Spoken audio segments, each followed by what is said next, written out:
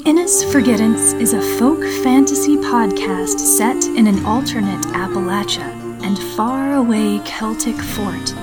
You can help support me and this story by sharing it with your friends, posting on social media, or by clicking the link in the description to buy me a coffee. I'm glad you joined me this week, and stay safe out there in the woods.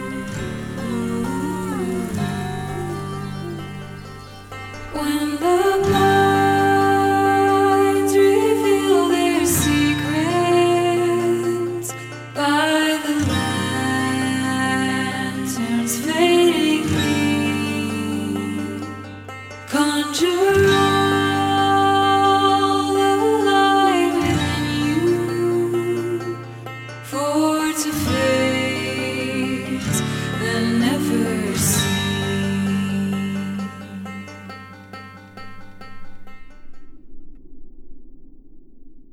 Hello, everyone. Before we get into today's episode, I wanted to come to you with a special message. Last week, I got to hang out with Justin, Ryan, and Lance of AI, Appalachian Intelligence Podcast, and I had such an awesome time hanging out with them. We traded ghost stories and talked about the behind the scenes of the Innis Forgettance. And it was such a fun, intriguing, engaging conversation. I think you will love that episode. So there is a link in the show notes for you to check it out. And be sure to check out all of their episodes. They have so many fascinating conversations exploring the weird, the unexplained, the paranormal, and altered history of Appalachia. So I think you will really enjoy AI, Appalachian Intelligence Podcast. And stick around after today's episode because I have another message for you then. Previously on the Innis Forgettance, sudden news of Sam Keller's death threw the Hollis family into a mixture of mourning and relief. After all, Old Man Keller was the one pushing for a night of assurance for the Hollis family, a life-threatening test to determine if Sarah and Porter are possessed. His sudden death postponed the night of assurance temporarily, but Pa is the town's only woodworker, and he rushed to build a casket. Great Aunt Nuala hurried to help Rose prepare the body for the wake. And Henrietta, well, her plan to poison her sister with the soul frost, the only way to end someone's life without extinguishing their gifting forever, is postponed until she can get Nuala alone once again. Porter in Inniscombe. The Keller home place glowed with lantern light. Porter could see shadows of mourners moving in the window, on the porch, in the safely lit periphery of their yard. The Hollis wagon bumped closer. They wouldn't stay long, Pa promised, just long enough to unload the casket and for Mama to drop off a plate of food and her condolences. It still felt too long. Porter clenched his toes inside his boots. How many people knew about Old Man Keller wanting a night of assurance? When they arrived, Porter could make out Dolly's silhouette, sitting knees to chest on the front porch, with her hands covering her eyes. When she saw them, she hurried to her feet and rushed out to meet them. Porter was the first out of the wagon. "What are y'all doing here? You need to go," she said, eyes pinging from him to Colleen to Sarah to Sal. "Go," said Sal. "I brought the casket." Dolly hugged herself. She must have forgotten her cloak, and she spoke through chattering teeth. "Leave the casket, then leave." "Dolly, what is it?" Porter cupped her elbows and she gripped him. The unlockin'! Her eyes were so wide the whites encircled her pupils. She lowered her voice to a whisper. Old man Keller? He hadn't passed on yet, Porter.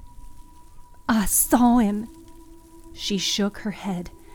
Not him. His spirit? His essence? Like a glowing blue ball of twine. And I helped him. I helped him get out of his body. I helped him go somewhere. The place he needed to go. I think he needed to go. What did I do? What if I steered him wrong? Porter, what just happened? We're the Triad, he whispered. What? Henrietta told me about him in the beginning.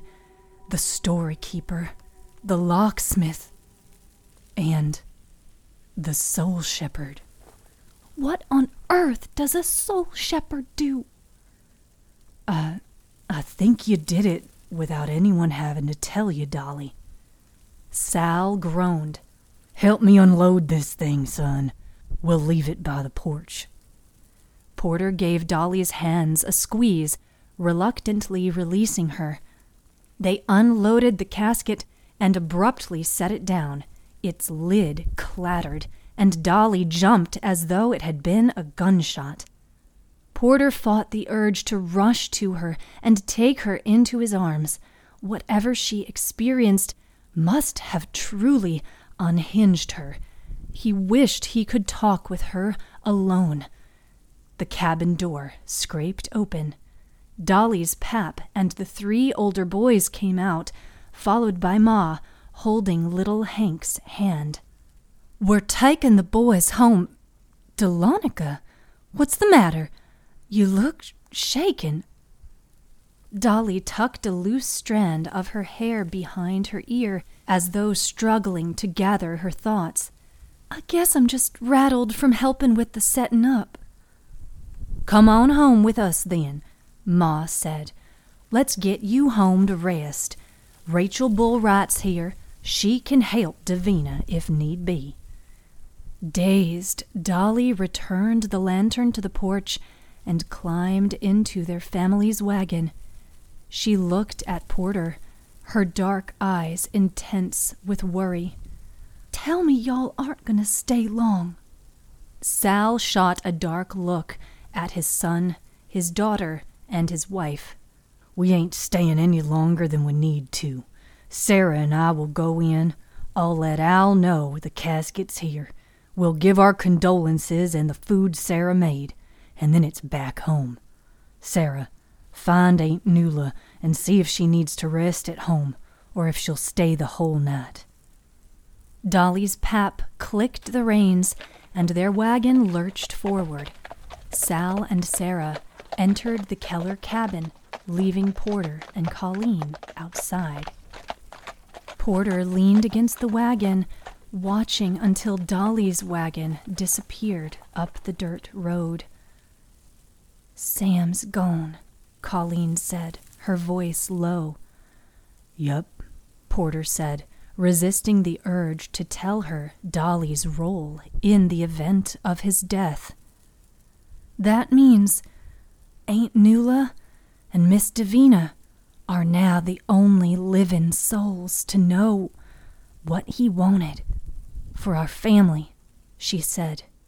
That we know of, Porter added grimly.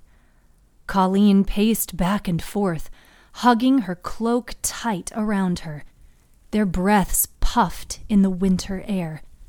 The lanterns hanging from the sides of the wagon shivered along with Boris and banjos twitching. Neverseen dappled the night air, floating through the town as though they were a part of the current of an invisible river, around lantern-lit houses like large stones in their path. The Keller cabin faced west. When Porter turned, He could see Neverseen trickling from the west mountain, clustering more tightly together the closer they were to their horrible sleeping place. "Have you tried yet since last night in the loft?" His voice sliced the silent winter night. Colleen stopped moving. "No, I'm kinda scared." "You'll have to get over that if you want to walk in your calling." "Gee, brother, thanks." She glared at him, but he smirked at her, and she smirked back. "Well?" "Well, what?" "I'm bored," Porter said. "You're anxious. We could use a distraction right about now." "Now?" She stalked over to the wagon and leaned against it beside him. "It's gotta be sometime. It won't be a secret forever. You might as well practice. After all, Henrietta granted you the ability to pull the forgettance away." She pursed her lips, her forehead tightening in concentration. She stared into the Keller cabin's twinkling windows. "I really am scared, Porter." "I know." He shifted to face her, but she kept her gaze straight ahead. "I'm scared too. But Collie, don't it make you angry? Righteously angry. The way this town lives. Any friendships are just a farce. They fall apart when enough superstition comes between. Don't you want to just shake things up? Pull the rug out from under 'em?" He jerked his arm as if to yank an invisible rug. "Let everyone fall with us." He shrugged. "Maybe once we've all fallen, we'll all get up together." "You're just trying to get your outspoken sister to do your biddin', "Nah," Porter said. "I'm prepared to do my own work. But it's not going to be enough without you." At that, she turned, watched him for a minute. "You're just putting this in words that'll make me act. What is it that you want?" He didn't blink. "What I've always wanted, Colleen. Freedom and healing for Mama, and the damn haint's gone forever." Colleen gave one nod. Sighing, she muttered, "Let's see if I can do it like Henrietta told me." For a moment, she closed her eyes. Porter watched her concentrate, taking measured breaths, her fists clenching rhythmically as though solidifying her resolve. Keeping her hands against her waist, she suddenly fanned out her fingers as though freeing a sparrow. Mist blew outward from her. She gasped. Porter's stomach did flips as the mist spiraled and began to take shape. Hello again, everybody. So I wanted to let you know during this shorter episode that we are in the final third of the Innisforgettance story. I cannot believe it. It blows my mind at how many of you have been along for the ride. My jaw is on the floor. I'm just astounded and overjoyed at how many of you are enjoying this adventure and coming along with me for the ride as I'm creating it. It blows my mind and touches my heart. Thank you for following and rating the show and telling your friends.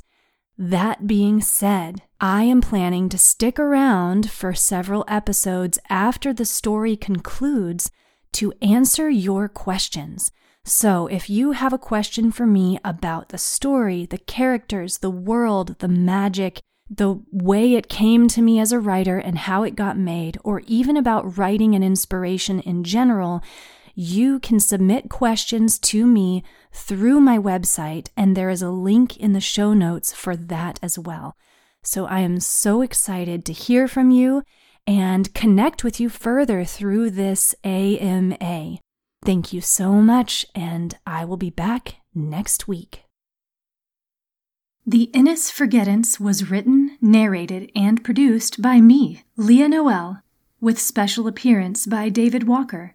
The original song, Beware the Neverseen, was written, composed, and performed by Georgia musicians Miles Landrum and Lorelei. You can find links to more of their excellent music in the show notes. Sound effects came from the kind folks at freesound.org. You can follow this podcast with behind the scenes and more on Instagram and TikTok at Leah with a Pen. Ooh.